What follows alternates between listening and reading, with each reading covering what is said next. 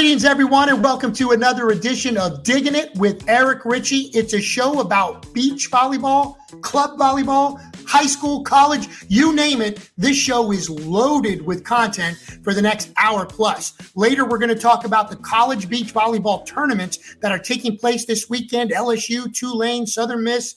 All those teams are in action this week, and we've got the man to help us break it down. Former Tulane head coach Wayne Hawley, now the founder and director of Beach Prospects and his analytics with these conference tournaments. You're going to want to stick around and watch and listen to that. We're going to be joined by club director Jake Palmer. He's a huge part of Diggs in Covington when they were up and running. Now he's the club director of Infinity South. We're going to talk to him about his new club. Legendary volleyball guru Bruce White.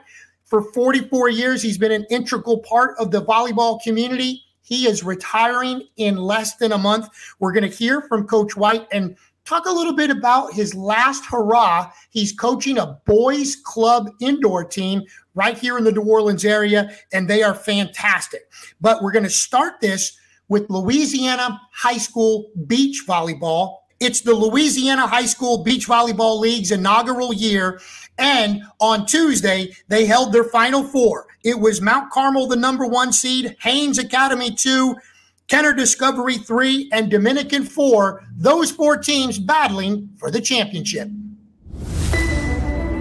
Championship day for the Louisiana High School Beach Volleyball League, and this day belonged to Mount Carmel. Net 3, Emma Richey with the 6th serve in the semifinals versus Dominican. Her partner, Julia Savoie, showing the versatility with the left hand, and Mount Carmel advances into the finals versus Haynes Academy. Let's take you to net 1, some big girl volleyball. It's the Vaucher sisters, Virginia and Maryland, taking on Nola Savan and Olivia Meyer. And my goodness, with the big-time hit from Virginia. The next point, absolute nastiness from Virginia again with the brilliant corner shot, and Haynes takes set 1 on net 1. Okay, let's head to net 2. Mia Lopez and Emily Carasi for Mount Carmel facing Bella Granados and Claire Coward. Lopez, just a freshman, such a smart player, great dump here. Then it's Carasi going with the power for the kill. Mount Carmel evens things up, winning set 1 on the middle net. Let's check in on court 3. Savoie and Richey up to their old tricks. Richey, another 6th serve for the ace. Then it's Savoie, again going with the left hand for the kill, and MCA rolls to victory in set 1. Keep it on this net for the second set. And like all season, Richey and Savoie rolling. Going for more power late in this one. First Savoie, then it's Richey. Closing it out with the straight sets win on court 3. They didn't lose a set all season and give Mount Carmel the first point in the championship, now leading 1-0 in this best-of-3 duel. Back to net 1, and it's Mount Carmel looking good. Meyer with the smart, sweet touch. Later, her partner, Savan, with the great shot, back line, and Mount Carmel evens things up 1 set apiece on net 1.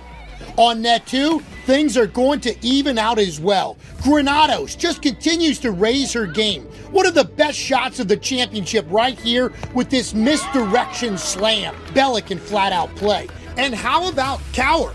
Great up and on set point for the kill. And we're headed to a third set on net 2 as well. It was tight, but in the end, Mount Carmel scoring when it counted. Lopez with the little cutty. Then championship point, Carasi with the kill, giving Mount Carmel the 2-1 win on court 2 and their second point in the duel, clinching the championship with a 2-0 lead. On net 1, don't tell these 4 college-level players that it's over. Big hits, insane ups, and all-out hustle like here from Olivia Meyer deep into set 3 to close it out. The Vaucher sisters again with the hustle, and it's going to be little sis, Maryland with the kill to end a tremendous rally. Then on set point, Maryland off the tape, dumps it home for the ace. Spectacular match to end out the season.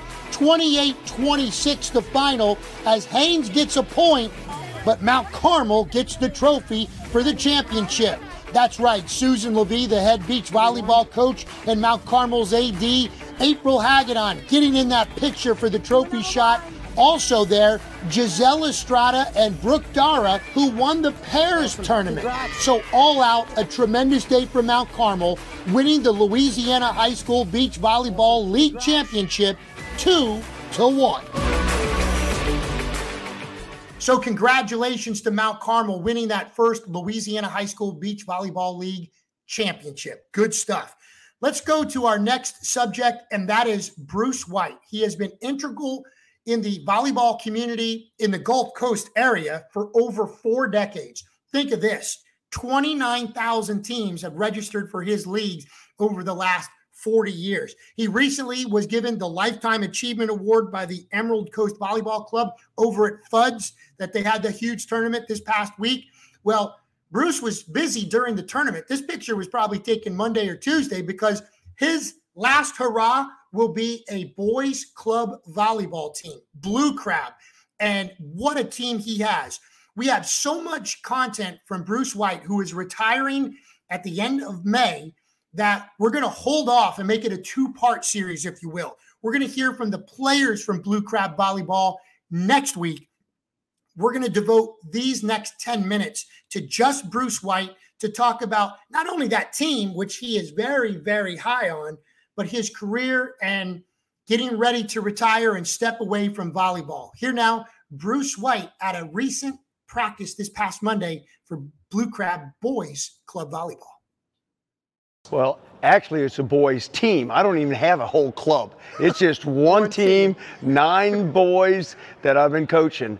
And some of the guys were getting ready to join a team over in Houston, and I didn't like the idea of some of the best boys in Louisiana going to play for another state. So I talked to some of the parents. I told them that I'd coach for 2 years. I wasn't trying to build a club. I'm going to coach a team. And when these guys graduated, it was time for me to become a full-time granddad. Well, what's it been like? This is a heck of a team. You got some unbelievable players. What has this year been like for you coaching with this team? I'm going to tell you guys right now, this team, I'm not making them a better team. They're making me a better coach. I've never had a team that was this excellent. I have to learn more things to do. How do I improve my coaching so I can improve them? And it's been great. You know, it's been a tough year. I know that I'm leaving. There's a lot of sad times. You know, Mary and I are moving to Savannah. My wife's already over there. And these kids have now been my new family. And, you know, if I'm down or something, going to a tournament with these kids, hey, they pump me up. You know, it's been a really good situation. You just touched on it, so I'm just going to stay right there. Okay. Your retirement. Tell us the background on why now that you feel it's time for you to step away from volleyball. Well, this is 44 years that I've been doing outdoor volleyball and indoor volleyball in the New Orleans area. I had planned to do it 2 years ago. I sort of had a goal of reaching my 1,000th tournament as a director, and that was in the middle of COVID. And it just wasn't the right time to go. I knew that when my oldest daughter and the 4 grandchildren got settled in and they moved to Savannah in July of last year, I knew my wife was heading that direction. And I knew that a happy life was, I need to find a way to get myself back to Savannah with the grandkids and the wife. So I knew that by the end of May of 2023, they would be settled in Savannah. I'll be back and forth, and I'll always have roots in New Orleans. I'm keeping property around this area, and I'll always be a part of White Sands and Seeger Sandbar. What about the part of volleyball you're going to miss the most? I know what I'm not going to miss the most, and that's trenching after rainstorms in New Orleans. Really, what I'm going to miss the most is all the friends that I've made over the 40 years of doing volleyball in this area. On this team that I'm coaching right now, there's 2 of the players that I coached their moms when they were 10 and 12 and 13. And now I'm coaching their sons, and that's been great. I've seen most of these kids when their parents were playing here at either Coconuts or at White Sands. they were just little kids coming out, hanging out with their parents, and now I'm coaching them, and some of these guys are getting college scholarships to head on the next 4 years.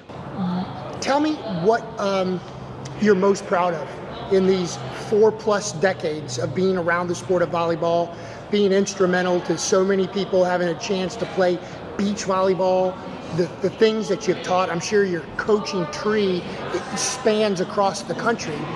What are you most proud of, what you've accomplished in this sport? I think the thing I'm most proud of is how we built a volleyball community. You know, everybody has sat there and said, oh, you did this or you did that. Really, the volleyball players did it. You know, when Mike Drury and I built the original Coconut Beach, it was the volleyball players that came out and made it an atmosphere and an exciting place to be. And the thousands, I've had 29,000 teams play in our leagues over the last 40 years. And that is probably the thing that I'm the most proud of. I have no idea how many state championships the coaches that started underneath in the jazz program back when we had the Volley Gators, and now we have so many of these people running their own clubs and running high school and running state championships all over the place. That's awesome. That's awesome. Let me ask you about this team. Give me some of the names. I know we're going to be talking to Joshua.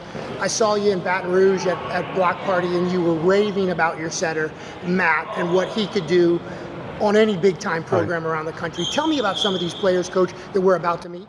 Well, you know, everything on this team starts off with Josh Lewandowski is as good of a high school volleyball player I have ever seen. And he's only 6'3", so that's why the big schools aren't looking at him. But this young man is as good as anybody, and everybody in New Orleans knows of the best volleyball player out of New Orleans at the AVP level is Evan Corey out of all the guys. And I watched Evan all the way through his high school career. I think Josh is actually better than Evan was at that time. Now, let's see how he does in college and moves forward, but I'm expecting great things. Our setters, both of them, but Matthew is unbelievable setter. He is magic with the volleyball. I mean, he really can do some things that so many of these other setters can't do. And as far as serving, I told the coach from Virginia yesterday, I said, go. I know that if I had Matthew in a program where we could work every day, most of the time during the year, I feel that he could lead the nation in serving aces. I've never seen anybody at any level spin a volleyball as fast as he can. And when you can put that much rotation on the ball, that means you can hit it harder, and it's just going to drop even faster and faster. You know, we have new boys that Chase is playing in our middle.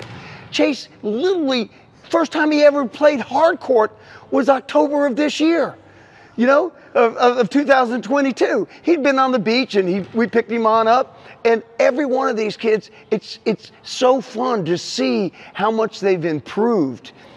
You know, one of the young men, it changed his life. I mean, he literally, once he got on the team, he started eating better. He started working out. He dropped 30 pounds. And now he's turned into a great volleyball player. And, you know, he's like, oh, I get to be used once in a while. You know what? At the Block Party tournament where we won the Open tournament, Andrew had to go all the way around because we were missing some of our players. He ended up playing back row and front row on a men's open team or a boys open team, winning the tournament that I never thought we were going to win that tournament. Excellent. So not much more of this season left. Take us through what's next for this team and the goals that you still have out there that you'd like to accomplish. Well, as a coach, my goal has always been one thing. Can I improve the players? You know, for me, it's not about winning.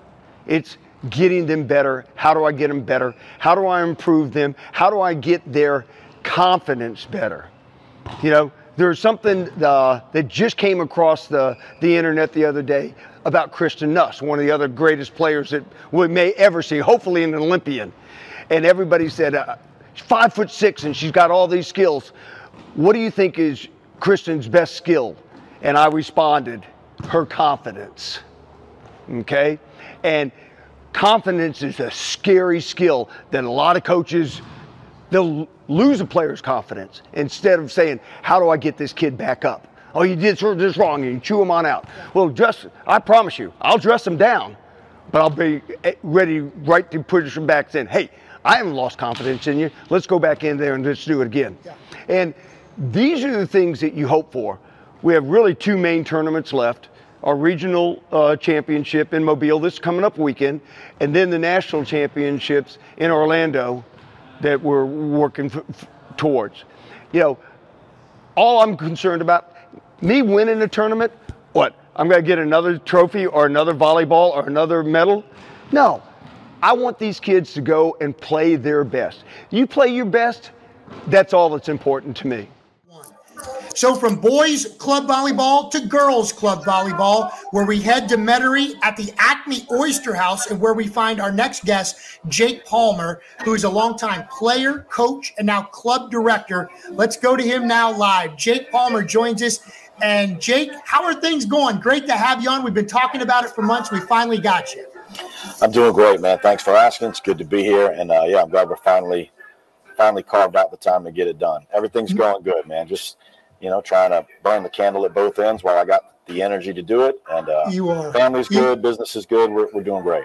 You amaze me. Director of operations at Acme Oyster House, and you're all over the place in the New Orleans area, Houston, you're just everywhere. But every time I look up at a volleyball court, I'm bumping into you. So you are burning the candle at both ends. You got an awesome family. And, we really, I guess before we get into that, let's find out how you got into volleyball. What is your volleyball background?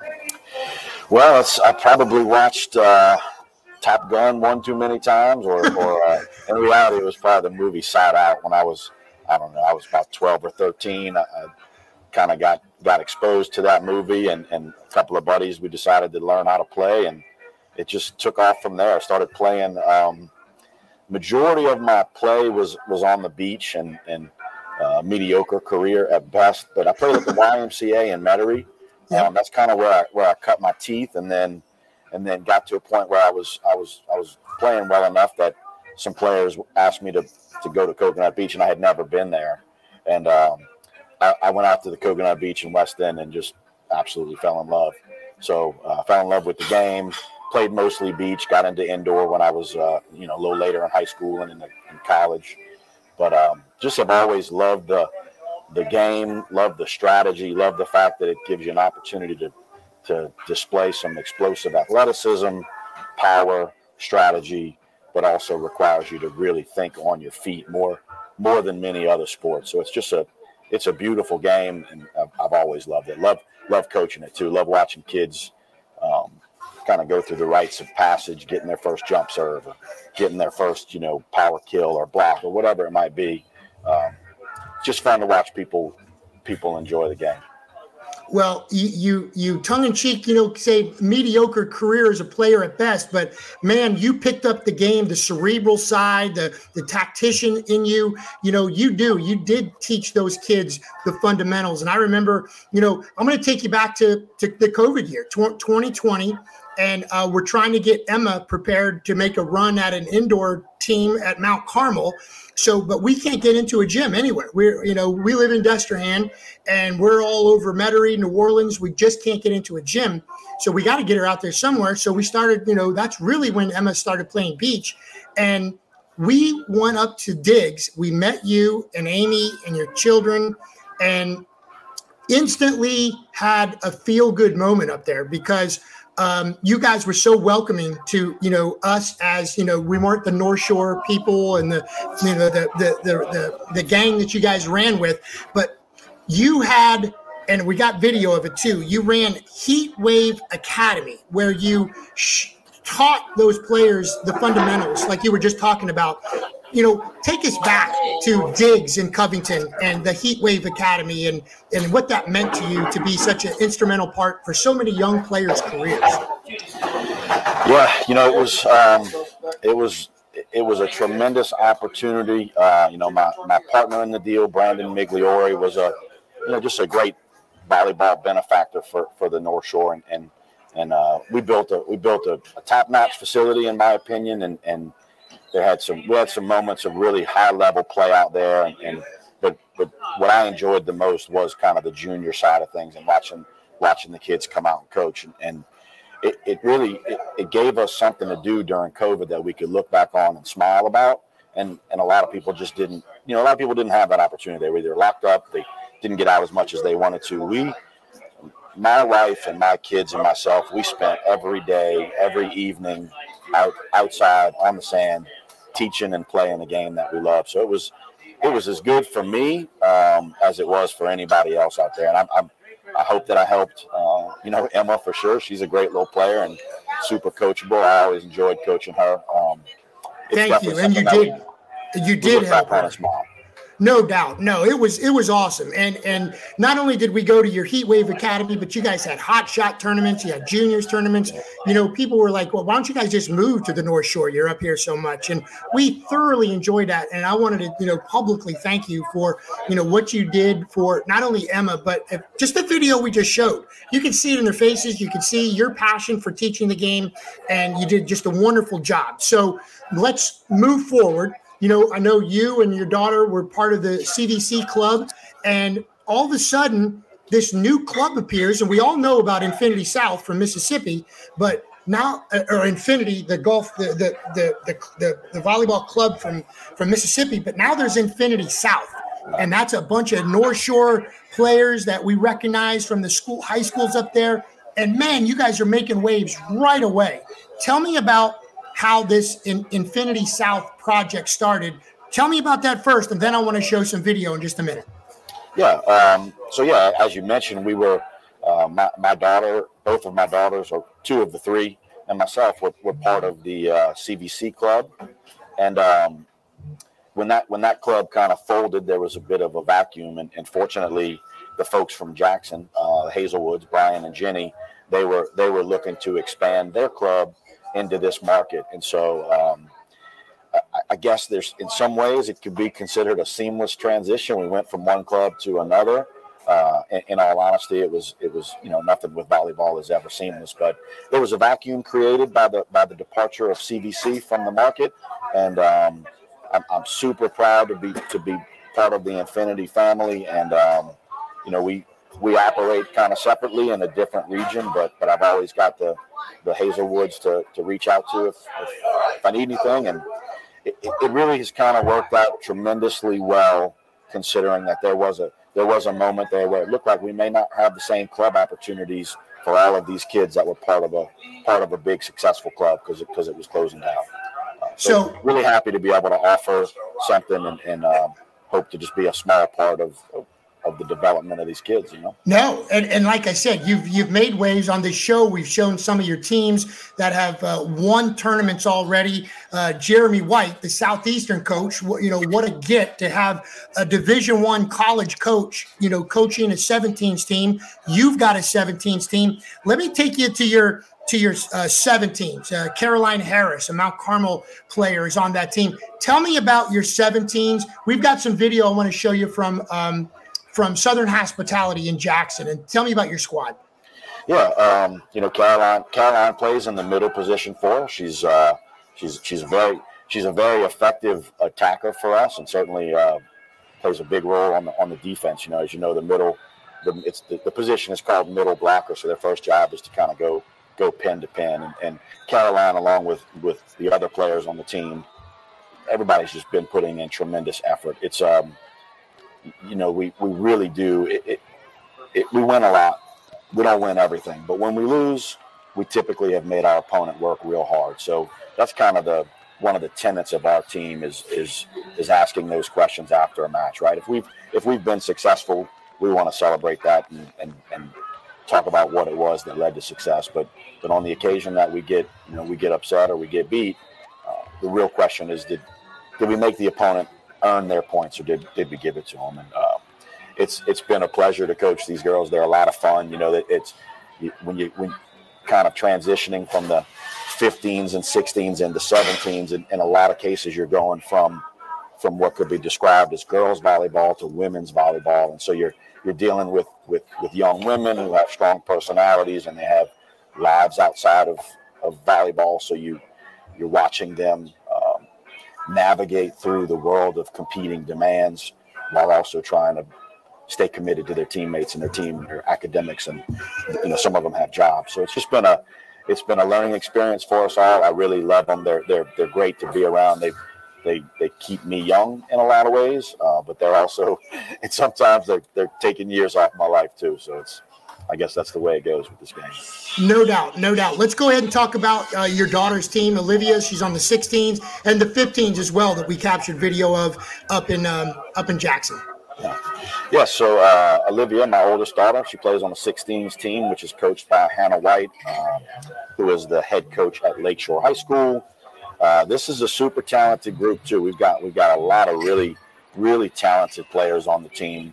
And I kind of intentionally have stepped away from coaching my own kids and want to get them exposed to other coaches because I think that's an important thing. So I try not to attend all of their practices. I allow the coaches to do, at least with Hannah, allow them to do their job with a little bit of anonymity. Very, very happy with the results that team has been getting. I mean, they've got room to grow. There's a ton of athleticism on the team, and I think I'm hoping that they're going to continue to improve and hit the stride as we head into nationals. Last couple of tournaments of the year are local, so we cut down on some of the traveling. Play in New Orleans the last 2 tournaments of the year, and then head to Orlando in June. So really excited. The future is bright for a lot of the kids in the club, man. I feel like we have a lot of really talented athletes and good kids and good parents too. That's kind of you've got to have it all. If you want to be successful in the club side of things, you got to have good coaches, good athletes, and parents who are going to support the development of those athletes. No, well put, and you've got all that too. And we're going to see you at AAU Super Regionals in New Orleans, and we're going to see you in Orlando at Nationals as well. Before we let you go, Jake, I want you to tell people what you want them to know about Infinity South, and if they're a young beach or a young indoor volleyball player that wants to join a club and might be looking for a different scene or something new. What do you want them to know, and how can they contact you with Infinity South? Well, our Instagram page is Infinity South LA, and they can. That's probably the best way to kind of communicate with us. My daughter manages the Instagram page, so I'm not. That's not awesome. Not one of my strengths. We kind of talked about this, I guess, in the early parts of developing and in the early season meetings, kind of what our mission was going to be, and a lot of it was just recognizing that most of these kids, many of the kids in our club, are part of a varsity program, and if they're not part of it now, they will be part of it in the future. They're playing JV volleyball, they're playing varsity volleyball, they're playing 8th or 9th grade, whatever it may be. And that season, having gone through it with as a coach, I coached for SSA for a little while, and then my daughter plays for SSA. The high school season, as it should be, it requires a tremendous amount of commitment. These kids practice 5 days a week. They lift weights.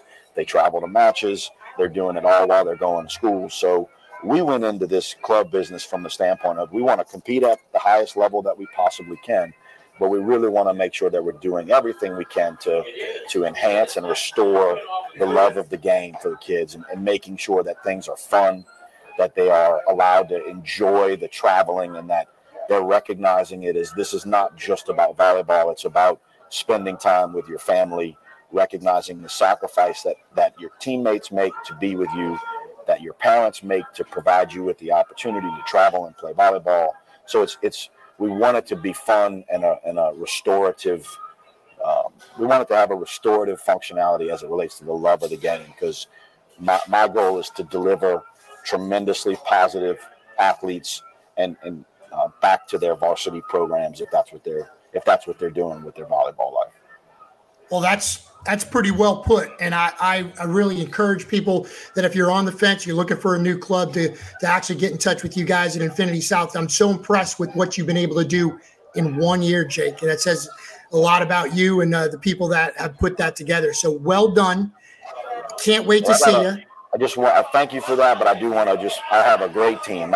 The group of coaches that I have that decided to join our club, in my opinion, is second to none. And that's where the success is. It's, having my wife helping me with some of the kind of the administrative side of things. Hannah White, who is like I mentioned earlier, she's a coach. She's also my assistant director. And then all of the coaches, from top to bottom. Very thankful to have all of them as part of the club. And I hope that they've enjoyed it as well, because that was one of the goals, was to make sure that everybody involved, all of the stakeholders in the club, from the parents to the coaches and the kids, certainly, that everybody has an enjoyable experience. Well, we certainly appreciate it, and continued success. We will see you on the trail, my friend, and thanks for all that you do for, encouraging and expanding the game of volleyball. For sure, man. Thank you for your time, and tell them I said hello. We'll talk soon. We'll do it. Thanks so much. All right. Take care. Take care. Time to take a break here on Digging It with Eric Richey. When we return, we go from the club scene and head right into college beach volleyball. Tournaments are coming up, and we've got the guy to break down the brackets. We're talking about Wayne Holly, the former Tulane coach, joins us next here on Digging It with Eric Richey, brought to you by Bayou Granite and Marble. We're back after this. Since 2000, Bayou Granite has grown to be Southeast Louisiana's largest fabricator of stone countertops. From precise laser measurements to state-of-the-art water jet and CNC machines, we can handle your kitchen and bath needs as well as any commercial projects. Let our expert staff design and customize the right material for your home or business. Stop by our new state-of-the-art fabrication facility and showroom today at 9622 East Main Street, or call us at 985-637-4911. And don't forget to like us on Facebook. The Sports Pub and Grill in Destrehan has it all. A great place to watch the game, daily drink specials, and you won't believe the food. From our fresh 10-ounce burgers, fully loaded baked potatoes, and great salads too, like taco salad and grilled chicken. Need something to rinse it down with? How about one of our refreshing daiquiris? A great atmosphere for the whole family. Just a few miles west of the airport. The Sports Pub and Grill, 3001 Ormond Boulevard in Destrehan. Welcome back to Digging It with Eric Richey, and as promised, we're going to the beach volleyball circuit, but we're going to go the collegiate style. A lot of conference championships were determined last week, but there are some biggies taking place this weekend, and we have got an awesome analyst to help us break it down. We're talking about Wayne Holly, and you might remember the name from a former head coach at Tulane, where he was a very impressive run with the Green Wave, 109 wins, almost a 600 winning percentage. Coach Holly became the 9th Division I beach volleyball coach to achieve over 100 wins. He had 3 straight 20-plus win seasons at Tulane, and then where he's at now, he has founded Beach Prospects. He is not only the founder, but the CEO, and he joins us now live from Delray Beach, Florida. Coach Holly, let me just tell you, it's a pleasure to have you on the show. I feel like I'm calling in your show. First-time caller, long-time follower. You do great work with Beach Prospects. You know, it's my buddy Mike Cassidy and Jason Doise and myself. We're geeks with volleyball, and you do a terrific job. Welcome to the program, and how are things treating you in Delray Beach? Hey, Delray is fantastic. I love to be here, and thanks, Eric. I really appreciate coming on and chatting about my, my first love, beach volleyball. So I think you like to do that too. So I think we're going to get along just great here. I think we're all. Are we best friends? I'm like, holy Jesus! That's just like how it was with Mike Cassidy. He's like, you got a daughter that plays beach. I got a daughter that plays beach. So anyway, you got a daughter that goes to college at Southern Miss. Oh my God, I'm following you. So anyway, yeah, we could volleyball geek out all the way. But let's just start where it began with you and your background in volleyball. Obviously, not only, a head coach at Tulane, but you were assistant coach at many different levels and juniors, and, your accolades, are highly impressive. But where did it all begin for you in this sport of volleyball? Yeah, I've had quite an original path toward coaching, and I started out as practicing law for a really long time in New York, and did that for a long time, and eventually retired from that to try to give volleyball a shot. I always loved doing it. I grew up on the beach playing. And so, started out like most people, high school job and try to do that well and, get an opportunity in college. And I did. And as a young coach, I was given a chance at Brown University up in Providence, Rhode Island as a young second assistant coach and got to learn a lot up there. And around the same time, I started with USA Beach Volleyball. Back then, it was called the High Performance Program. And I just sent them a cold email and said, hey, can I fly down to Florida? I was living up in Connecticut at the time. And I see you doing a camp. Can I fly down and walk around and shag balls and listen to the coaches and try to learn? And they said, come on down. So that's kind of where it started. And then I worked my way through the ranks with USA Volleyball on the beach side and kept getting opportunities and kept trying to, do a good job and maximize those chances and worked my way through that system and got to be a volunteer and then an assistant and then a head coach with the beach national teams and kind of got a really great chance to learn a lot about coaching in that system with a lot of really great people that I was surrounded by. And that really kind of stoked my passion for coaching. And, I then got an opportunity to fly to New Orleans and interview for the job at Tulane. And this is now going back to about 2012. So it was just when beach volleyball in college was starting. In fact, 2012, I believe, was the first season. And I started at Tulane in 2013. And that was Tulane's second season. And then I got a chance to kind of spearhead that program for the next 6 seasons. And, a lot of good memories from Tulane. It was, I really missed the players. Had a great opportunity to build a program from the beginning and get it off the ground, bring in the first kind of beach only team there and, develop a culture and get the program on the map. There were years where we had, some appearances in the national rankings. And back then, of course, there was a pairs championship when the AVCA was running it. This is before, of course, the NCAA took over the sport in 2016. So, the AVCA used to run a championship and run a pairs championship. So we got to do that and really got the program off and running and had a nice run over there at Tulane. And, when I left there, I spent a year at Georgia State with my good friend, Coach Beth Van Fleet over there. I got to be her assistant, and that was just a fantastic time. I got to meet a lot of awesome people, from players to coaches to administration over there. It was nothing but wonderful, fond memories over there. And then COVID hit, and during COVID, it was nearing my 10th year in College Beach. I decided, like a lot of people, to go in a different direction, and I got down to Florida during COVID and never really left. So that's kind of where we got started with Beach Prospects. That's a tremendous run, and we're going to dive into some more of the coaching aspect of it, but I want to go back to the very first part of your answer, those 10 years as a lawyer. I know you were delving into that white-collar crime stuff, and I know now you're so much into analytics, so I guess my obvious question would be, those 10 years as a lawyer, what were you able to apply to your coaching style? And I know you dove into analytics and you had to study in both professions, but what did Wayne Holly as a lawyer, how did he help Wayne Holly as a coach? Yeah, funny question, because it wasn't planned, right? I mean, I don't know if anyone put that plan together. But, you go in the direction that life takes you. And it's funny because I've thought about that question a lot looking back. And of course, it wasn't planned. But, I enjoyed my time practicing law. I certainly loved law school and the rigor that it brought, intellectually, and the discipline that it brought and the competitiveness that it brought. Practicing law in New York is kind of an exhilarating, very intellectual experience in an awesome, incredible city that is monumentally competitive. And, we were on the edge of a lot of things when we were doing law there. And it was right around the time that, to get off volleyball, the government started to prosecute the types of cases that I was handling. And so that was really good timing. But, it forced a lot of discipline. You learned to work very hard for what you needed to do. You learned how to, be over prepared for things.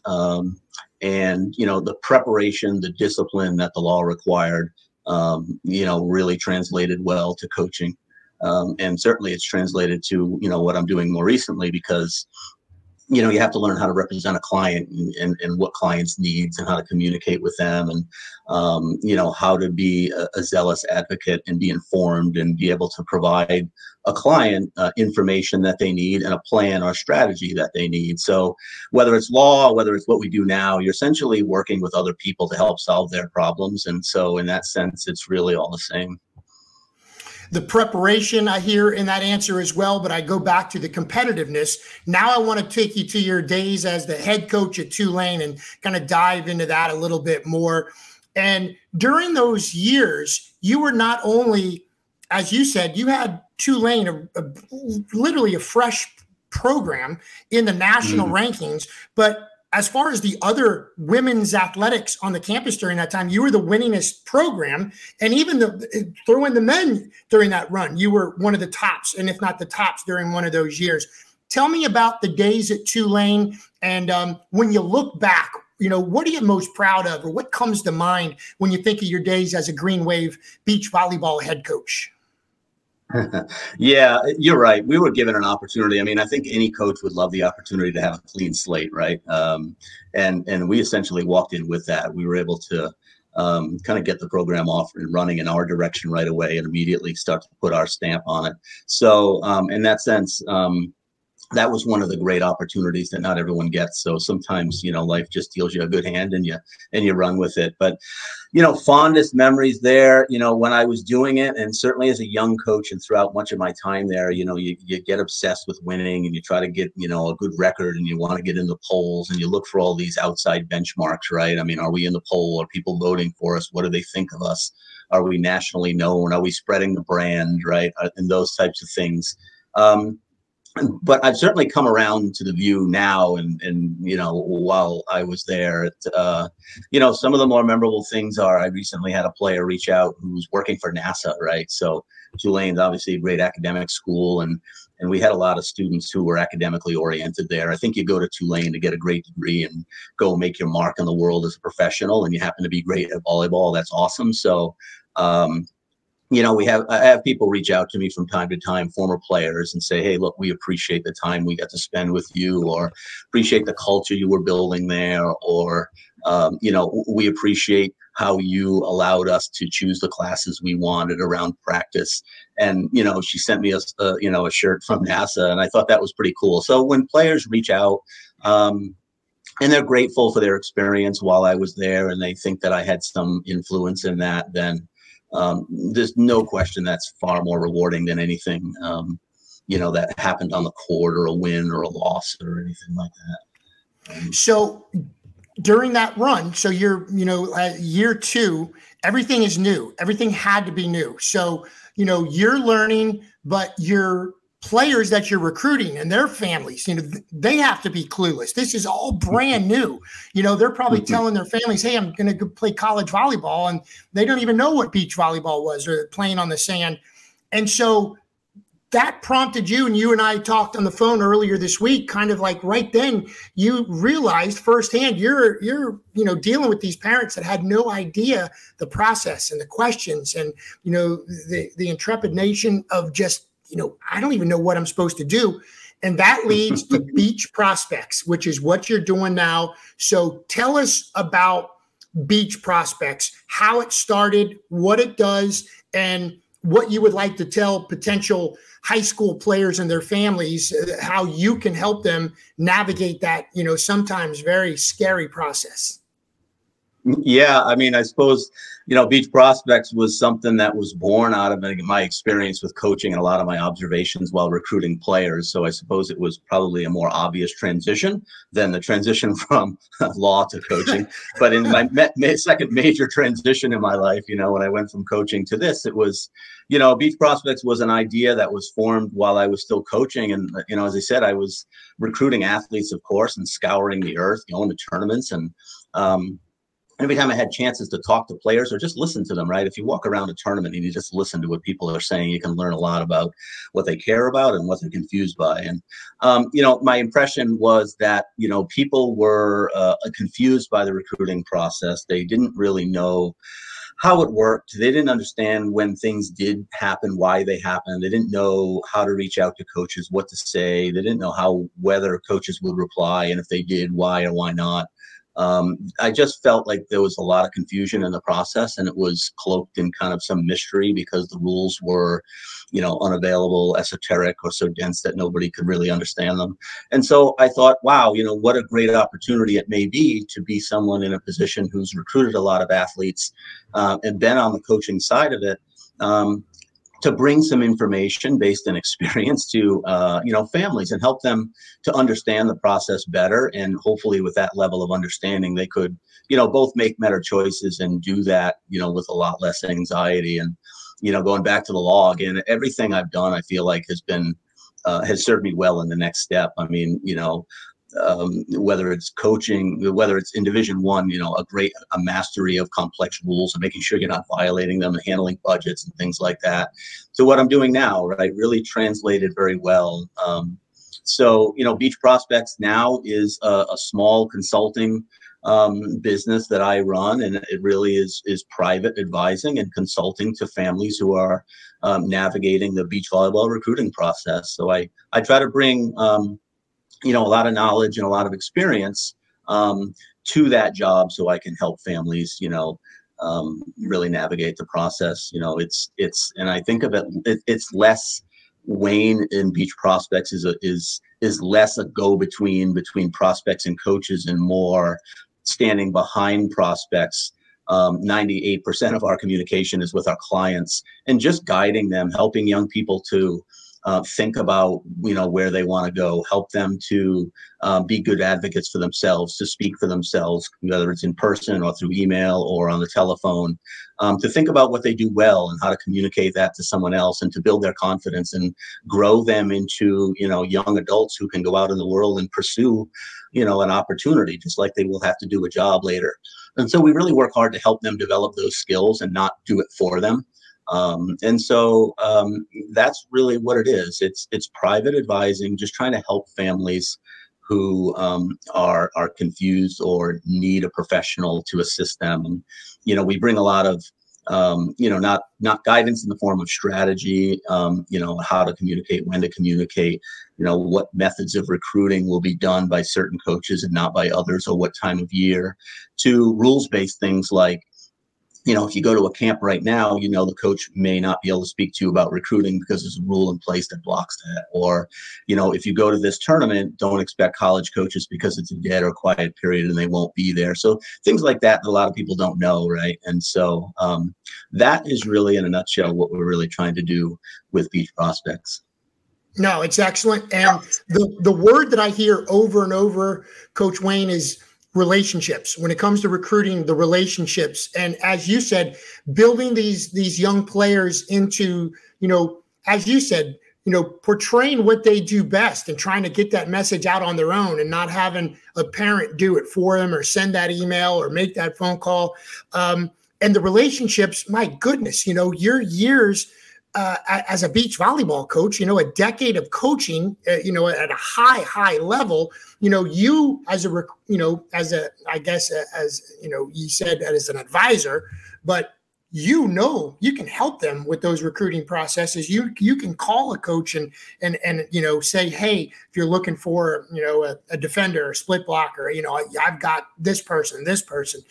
So the relationships that you've even built more since you've been left coaching and now with Beach Recruits, the analytics side. And again, from the onset of our interview, I told you that's the content that you crank out with Beach Prospects Analytics and the breakdown of even teams that aren't in the top 20, right? You have a compassion for those teams that are doing great stuff just outside the top 20.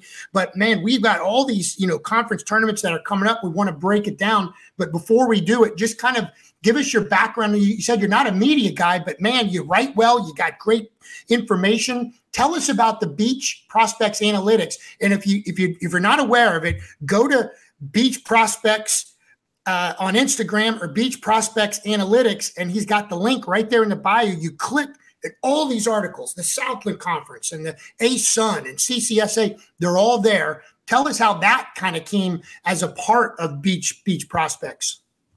Yeah, Eric, that was, it came about, again, it wasn't necessarily planned, right? And Beach Prospects Analytics came about a year after I started Beach Prospects. And so, I always, even as a coach, I was heavy into analytics. I thought in order to know how you're doing and how to improve, we needed to measure things. And, and so I took that, that belief or that philosophy, and I brought it to, the advocacy that we're doing now for clients. And, one day it just hit me. I have tons of data. We're researching data on a daily basis, things as mundane as how many programs are, in each level and each division, and how many programs are in each region or each state too, how well are they doing? What are teams winning records over, 3, 5, 7 year periods of time? How many players are on their rosters over time?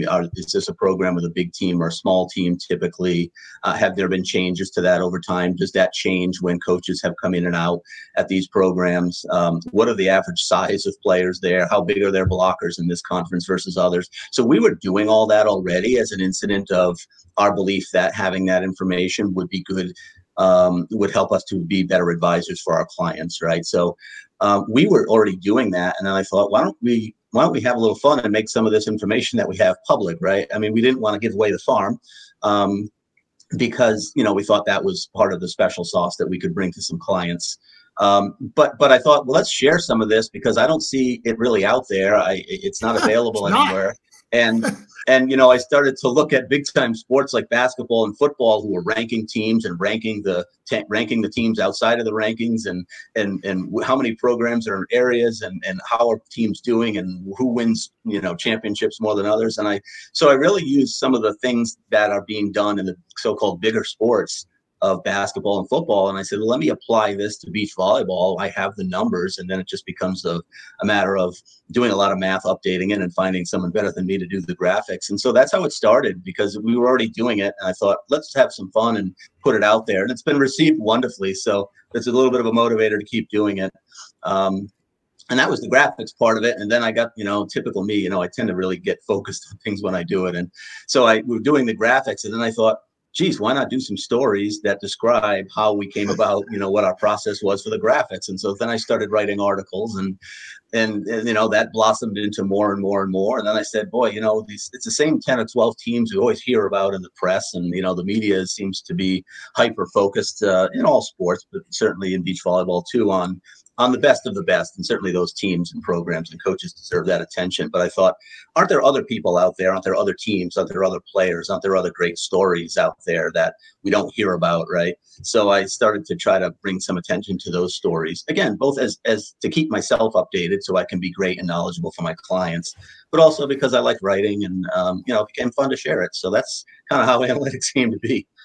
That's awesome. That's awesome. And again, I told you, Dois, Richey, and Cassidy, big geeks, like the content. And so let's talk about the tournaments that are taking place this coming weekend, really starting Thursday, Wayne. And let's start with CCSA. These are the big guns. There's only 6 teams in this conference, but 4 of them are in the top 7 in the nation.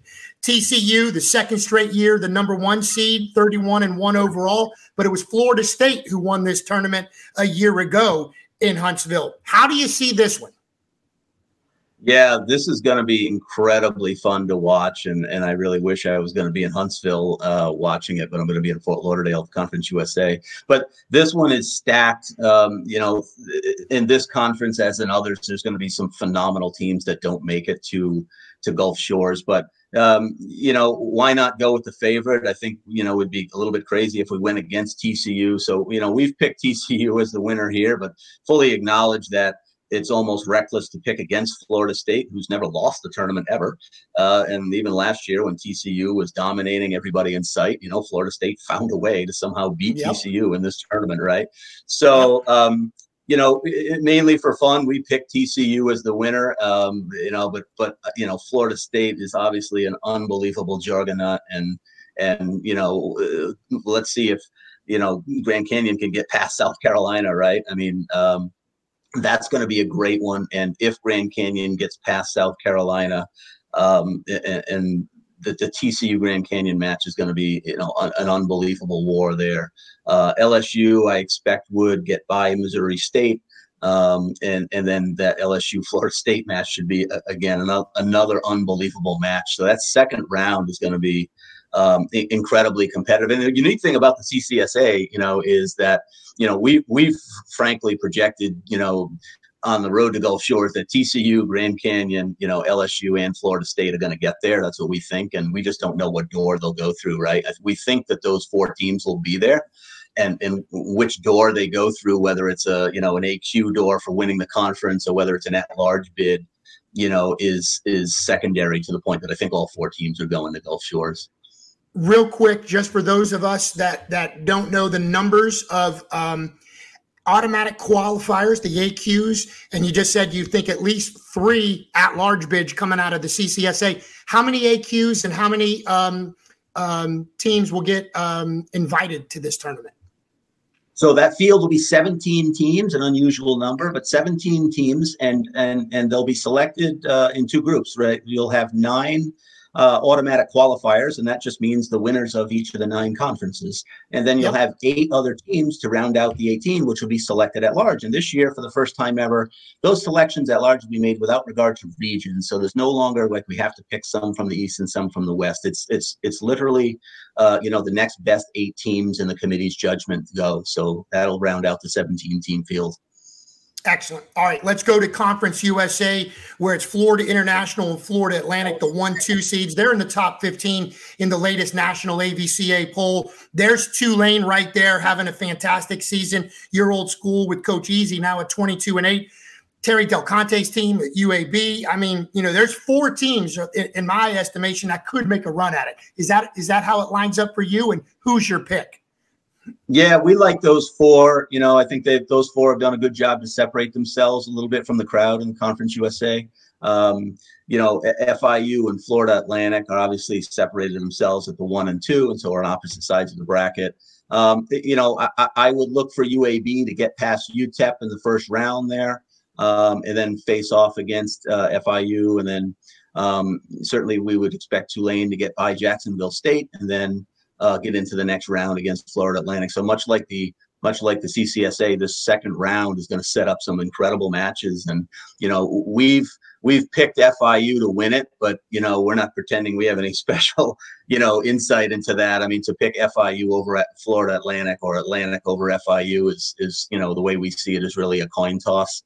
You know, outstanding 2 teams.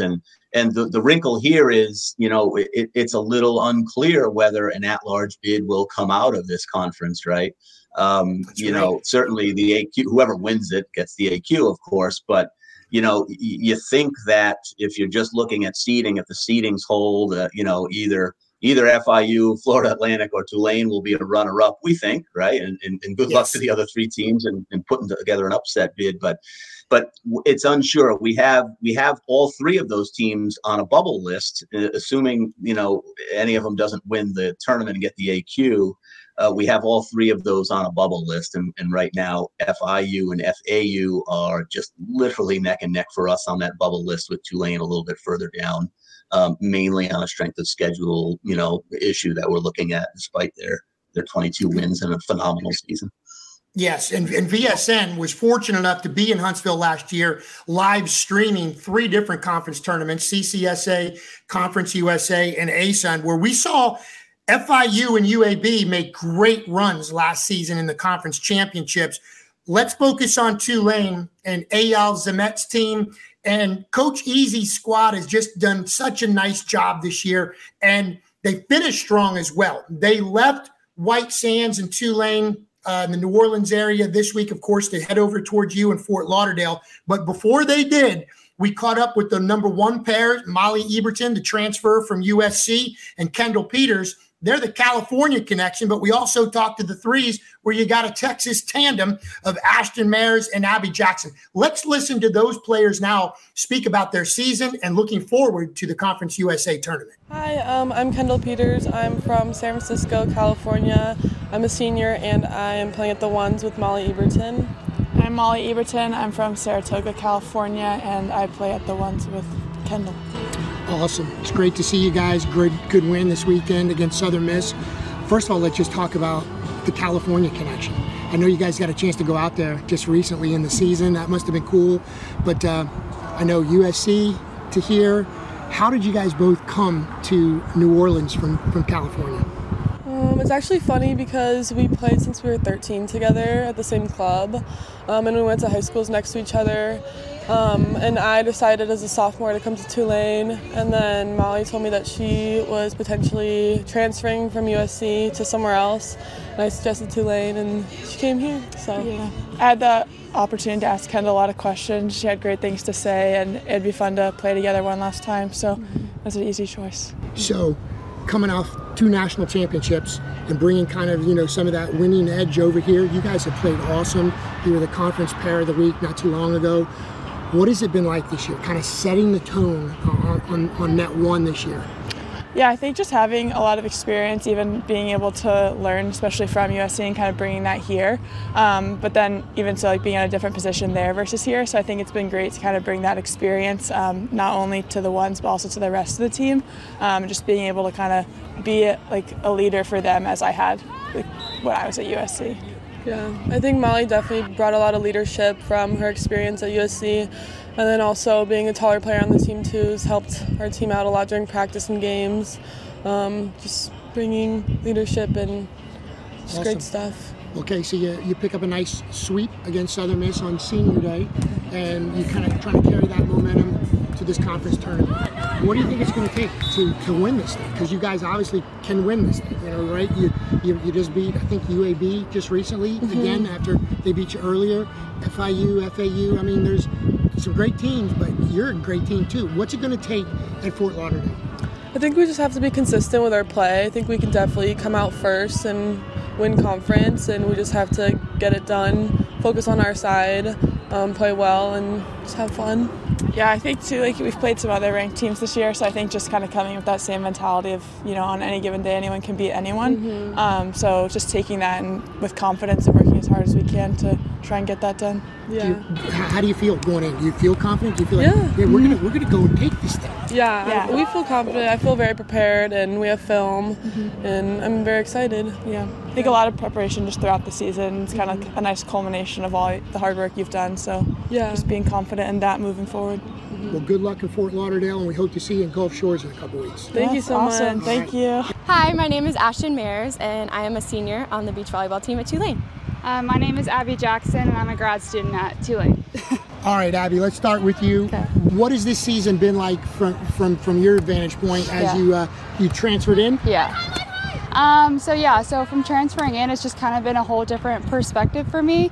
Just being new and trying to kind of fill a leader role, just being also the oldest on the team, and just trying to work as hard as I can in order to, show these girls I want to work for them, and I want to win for them, and I want to be the best I can. So, Give us the story of your transfer. Where were you before? Yes. Why did you pick Tulane, and has it worked out like you planned?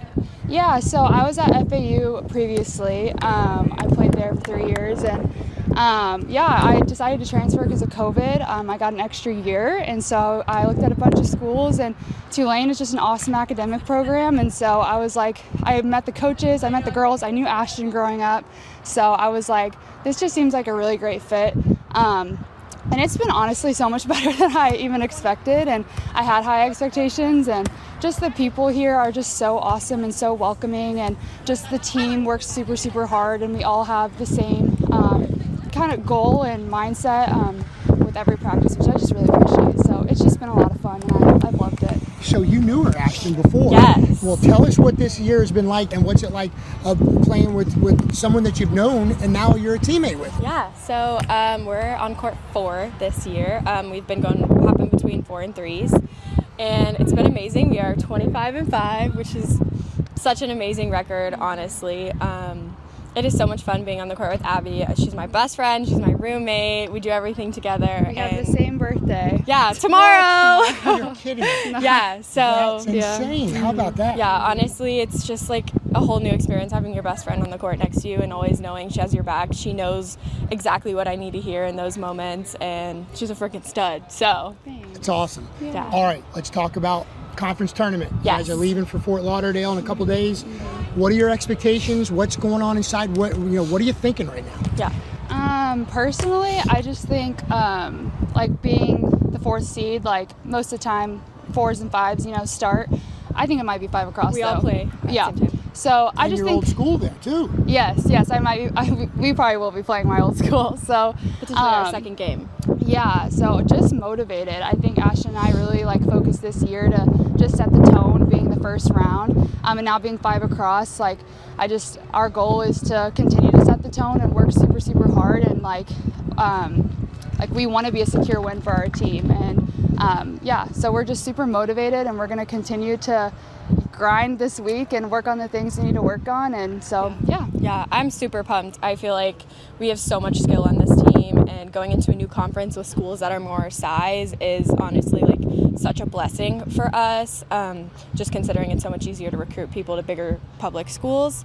I feel like we have really high expectations, and we hold each other accountable to that, not only as a pair but as a team. And I feel like our team has so much confidence in us that when we go out there, they know we're going to come away on top. And so that's always something really nice to have, that almost self-pressure that you need to do this for each other, but that your team has full confidence and faith in you. Those players very optimistic, and rightfully so. And Eberton's made a difference, right? She was part of back-to-back national championships at USC, on net 5 last year, competing for that national championship and winning. Now she's on the ones, and Kendall Peters, you just heard there, they've been friends since junior ball back in 12s and 13s. So they've made a definite difference on the ones. And man, this team is loaded. They're deep. 1 through 6 can beat you. Yeah, no doubt about it. I can remember putting a lot of time into Tulane's roster at the beginning of the year when I did a preview of that conference. And I think we said at the time, they could very well make a run to the finals in this tournament. This was back in February, looking ahead to this season, and nobody who's going to want to play this team, whether that's during the regular season or certainly in this tournament. Tulane, we said at the time, and I still believe they probably have the deepest roster they've ever had this year.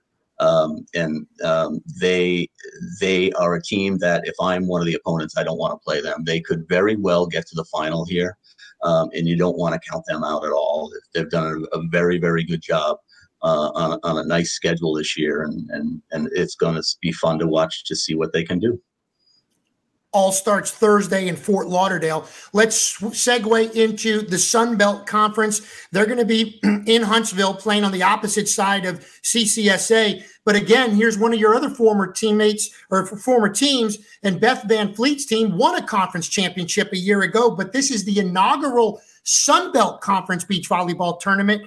What do you see this one? How do you see this one shaking up? Yeah, the Sun Belt, it is exciting. First championship for them, right? They put together that conference last fall and kind of late in the day, but a lot of phenomenal people got the job done. And so, here I think we'd probably have a lot of people agreeing with us. We've picked Georgia State to win this conference and win the AQ. It's interesting to see that College of Charleston, who didn't get a lot of attention, I don't think, this year, got the 2 seed over Coastal, who got a little bit more of attention, and and again, well deserved. Coastal had a pretty magical weekend. I want to say it was week 2, and they were able to get a couple of nice wins over nationally ranked opponents at the time.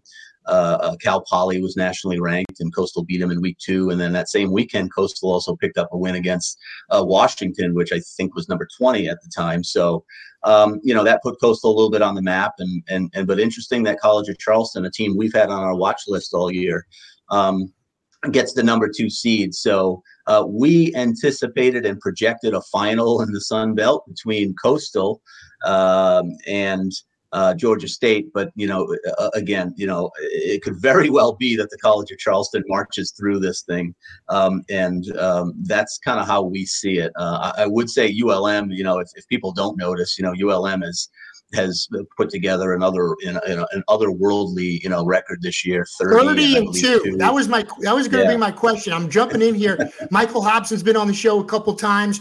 30-2. We spoke to them about a week ago for UNO's first home beach volleyball match. ULM was a part of that, and we got Michael Hobson aside, and hey man, what do you think about going into the Sun Belt? You're like, hey, they think that, hey, we can win it. We're there, and obviously a coach has to tell his players that.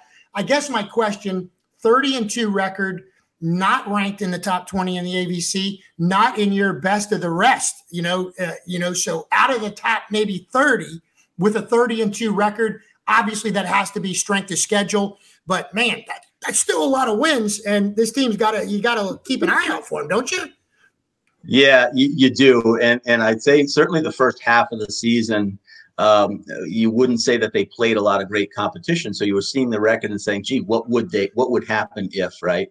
But then the back half of that schedule, they did start to play some better competition, and they were able to still string together to win. So, you look at it and you say, wow, Coach Mike, had a good idea and it's coming to fruition. He was both simultaneously able to collect wins, but probably he would say more importantly, give my players a chance to learn how to win, right? And so it appears as though he's done that excellently. And I think 30-2, I think he would say is less of an accomplishment and probably more looks like a plan well executed, right? I mean, it was done by design for the purpose of developing a team into players who knew what it felt like to win, and erase, some history where it had been a little bit of a while since they had seen a final record over 500. So again, you understand what Coach was doing, and it looks like, given what his goal was, he's pulled it off, very well. And as you said it, 30 wins is a lot no matter who you play. You play beach volleyball in Division I, and you get out there and you put 5 teams out there.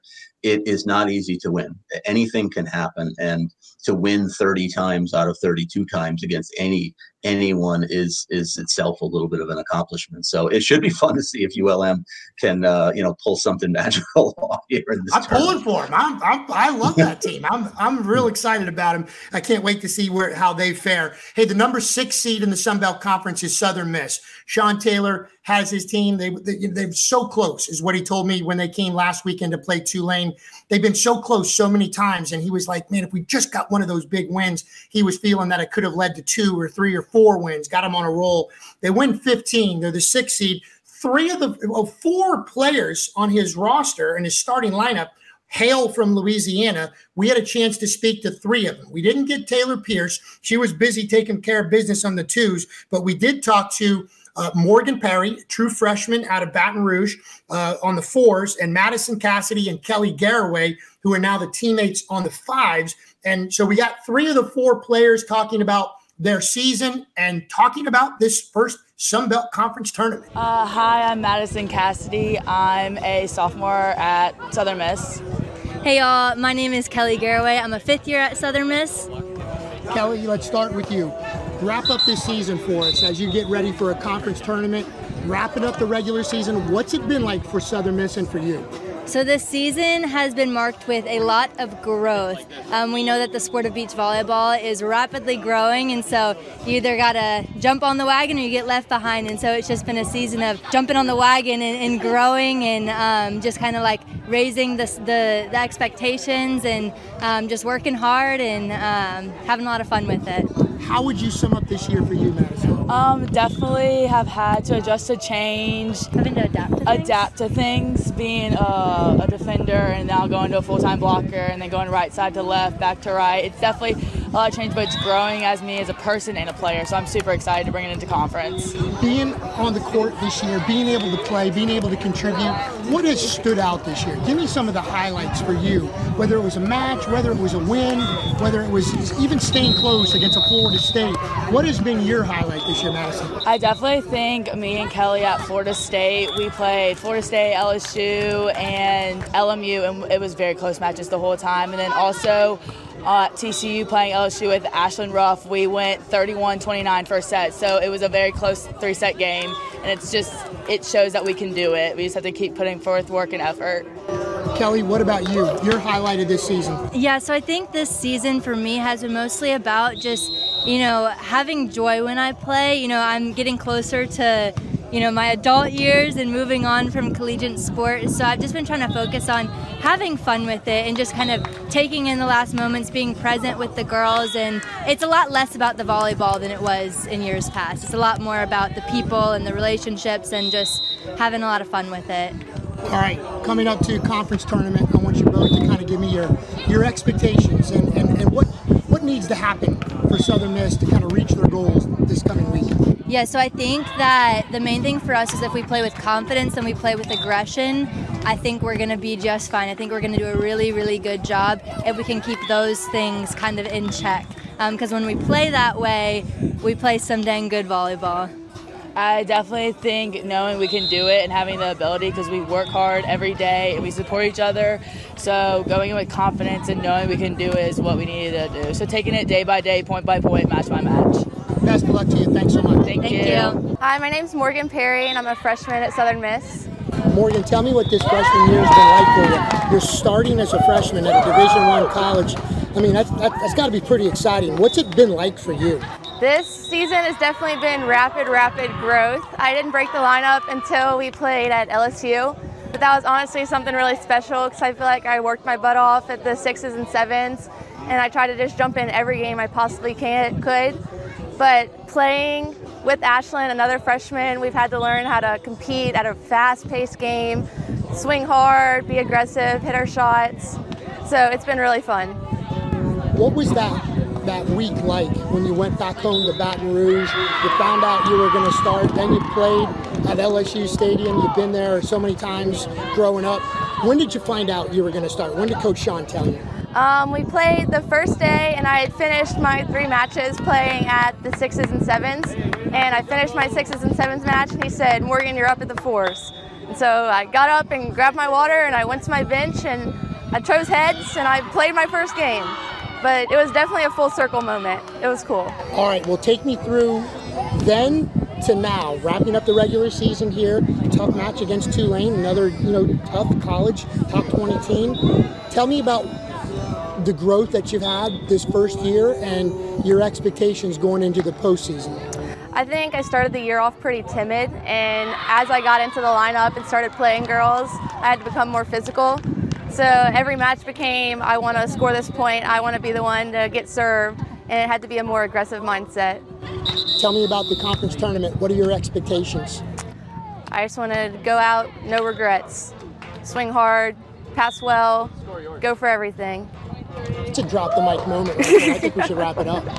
Nice job. Thank you. So 3 of the 4 Louisiana connections we just hear from, and again, excited, had a good season. They've won more than they did last year. A lot of youth on this team. What do you think about Southern Miss and Sean Taylor's group as they go into this inaugural Sun Belt Conference tournament?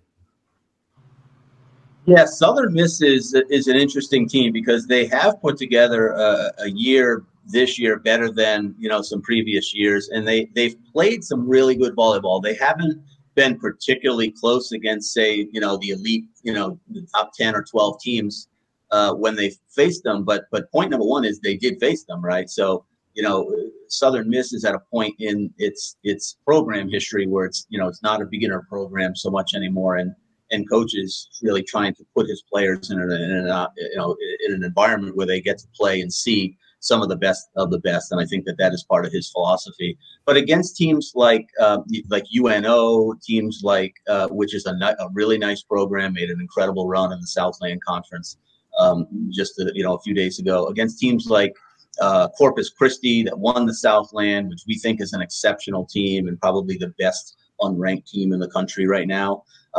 They did well, right? I think there was a 3-2 win in there, or 3-2 matches in and against those opponents. So Southern Miss, I feel like, is a team that's on the cusp. They're playing a nice schedule. They're playing the right schedule for them, I think.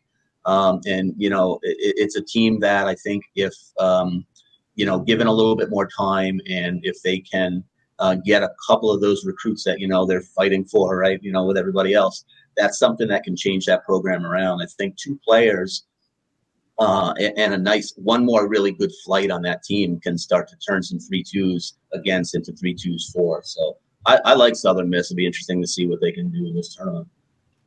The last conference I want to break down and get your opinion is the Pac-12. And again, you start at the top here. UCLA, the #1 team in the country, 32-2 overall. And #2 seed is USC. They're only the 2-time defending national champions. They're the 3rd-ranked team right now in the country. I mean, what a powerful juggernaut at 1 and 2 here, Wayne. Yeah, unreal, right? And the Pac-12 in many respects resembles the CCSA, right? Incredibly deep. We'll see numerous teams from the Pac-12 and Gulf Shores. We'll see multiple at-large bids come out of the Pac-12, and much like perhaps the TCU Florida State 1-2 seed, you could probably just toss a coin and call USC the #1 seed and UCLA the 2. I mean, we're really splitting hairs there. Both of those teams obviously will end up in Gulf Shores, but it should be incredibly exciting and incredibly high-level volleyball, out of the Pac-12 as usual. And for them, we like Cal a lot. Who doesn't, right? Yes, we actually went out almost for fun. I actually projected Cal gets to the final. So nice. I don't think that would be crazy to see it happen, but it's just because it's more fun to just outline the top 4 seeds and go with them. But we love USC, UCLA, obviously. Cal, we expect to have a really great tournament.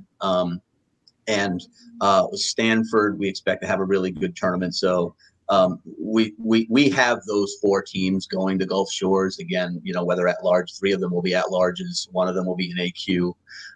And we also have Washington as a bubble team for us. They've had an amazing year. Yeah, Derek Olson over there has done an unbelievable job. It's their first full season really as a ranked team, right? And they've done an excellent job. And last night, late into the wee hours of the morning, we were kind of crunching the numbers again for our bubble teams, and Washington looks very, very good in that race. So there will not be many at-large bids available.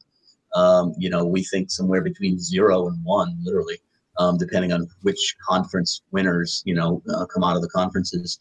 But Washington for us may be the top at-large team right now. So the Pac-12 could end up with 5 names out of their conference into Gulf Shores. So really interesting race out there. No, there is. And again, I guess that leads us to, our final question for you. Teams to watch that are on that bubble. And you just said Washington. And I think you earlier, who else did you say that you love? Was it Coastal Carolina or was it Charleston? One of those schools that you had right up there. Give us your best of the rest, I guess. And that's something that you've really, done a good job with all year, the North Floridas and those schools. But coming into this weekend, who do you like, and who do you think, makes a run possibly as a dark horse to make it to Gulf Shores? Yeah, so the teams that we have on the bubble, and we include teams that might win their conference, we have Georgia State in there because, they're a bubble team if they don't win their conference. So, Georgia State, Pepperdine, FAU, FIU, Washington, South Carolina, Tulane, and Arizona. So if you group all of those programs up, some of them are going to win their conference, and so they won't be in a race. They won't be in that bubble race for the at-large bid. And so, you assume if Georgia State wins, then they don't have to try to fight for one of those bids. But right now at the top of the list, assuming they don't win their tournament, we see Washington maybe the best at-large team. Right behind them, and perhaps even overlapping, we see FIU, FAU, and Pepperdine. So those 4, we think, have really separated themselves in what I'm calling a bubble race, which is the teams that we would look to first for any at-large bids if they don't win their tournament. Tulane is a little bit lower on that list, as is Arizona and South Carolina. But that's what we're looking at closely. It'll be very interesting to see, who surfaces, because they're not done yet, right? They could still pick up some very good wins in the conference tournaments and improve their resume. How deep is the Pac-12 when you got the 7th seed Arizona on the bubble to possibly get an at-large bid? But look, we really appreciate your time. And we liked it so much that, and I haven't even asked you this, so I'm just going to ask you right on the podcast. Do you think we could have you on next week to project the national championship tournament at Gulf Shores? Yeah, let's do it. That'd be super fun. And yes, let's do it. We'll make sure we're prepared. That's awesome. Hey, and I will too. I'll try to make sure I got some questions lined up for you on the way out. Tell people how they can, follow your work, and if they're a prospective beach player that wants to go to college and their parents need some guidance, how they can get a hold of you. Oh, sure. So I mean, we're the best place to probably start out is just go to our website, beachprospects.com. We try to just do a little bit of explaining about who we are there, and there's a contact button. So best way to do it is just reach out, send us an email, and say, hey, we'd like to chat. And we love to talk to anybody who emails us. We hop on the phone and we'll spend an hour with you. And it's less important to us that you work with us, and more important that when you hang up the phone, we've got you pointed in the right direction. So awesome. Super happy to do that. If anyone wants to call and reach out, hit the education button over there too. We write a lot of the stuff, Eric, that you and I talked about today. We put it up there. It's free. We're not trying to sell stuff. We're just trying to get people to, have some information that they don't otherwise have, right? And it both pertains to the stuff we talked about today, but recruiting tips.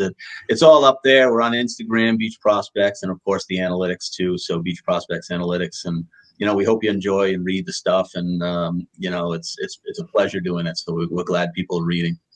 That's awesome. Hey, great stuff. Thanks so much. It's great to get to know you. And as we said, beach volleyball geeks, we tend to stay together. So like I said, I've already bugged you for another appearance on the show, and we're not even done with this one. Thanks so much. And have fun in Fort Lauderdale. Tell us how all our teams are doing there. Tulane, UAB, we got some Mount Carmel girls on FIU. Man, have fun, and we'll talk to you in a week. Very good, Eric. Thanks for having me. I'll talk to you soon. You got it. That's Wayne Holly, again, former Tulane beach volleyball coach, now running Beach Prospects, and does a fabulous job. We're down to our final break here on Digging It with Eric Richey, brought to you by Bayou Granite and Marble. When we return, what's coming up on VSN this weekend? Well, there's plenty. I'll tell you when we return. Great job. Great job. Since 2000, Bayou Granite has grown to be Southeast Louisiana's largest fabricator of stone countertops. From precise laser measurements to state-of-the-art water jet and CNC machines, we can handle your kitchen and bath needs as well as any commercial projects. Let our expert staff design and customize the right material for your home or business. Stop by our new state-of-the-art fabrication facility and showroom today at 9622 East Main Street, or call us at 985-637-4911. And don't forget to like us on Facebook. Hi, my name is Will Sermon from St. Charles St. John Parish Farm Bureau. On behalf of my entire staff, I want to wish all the players and coaches the best of luck. Real service, real people.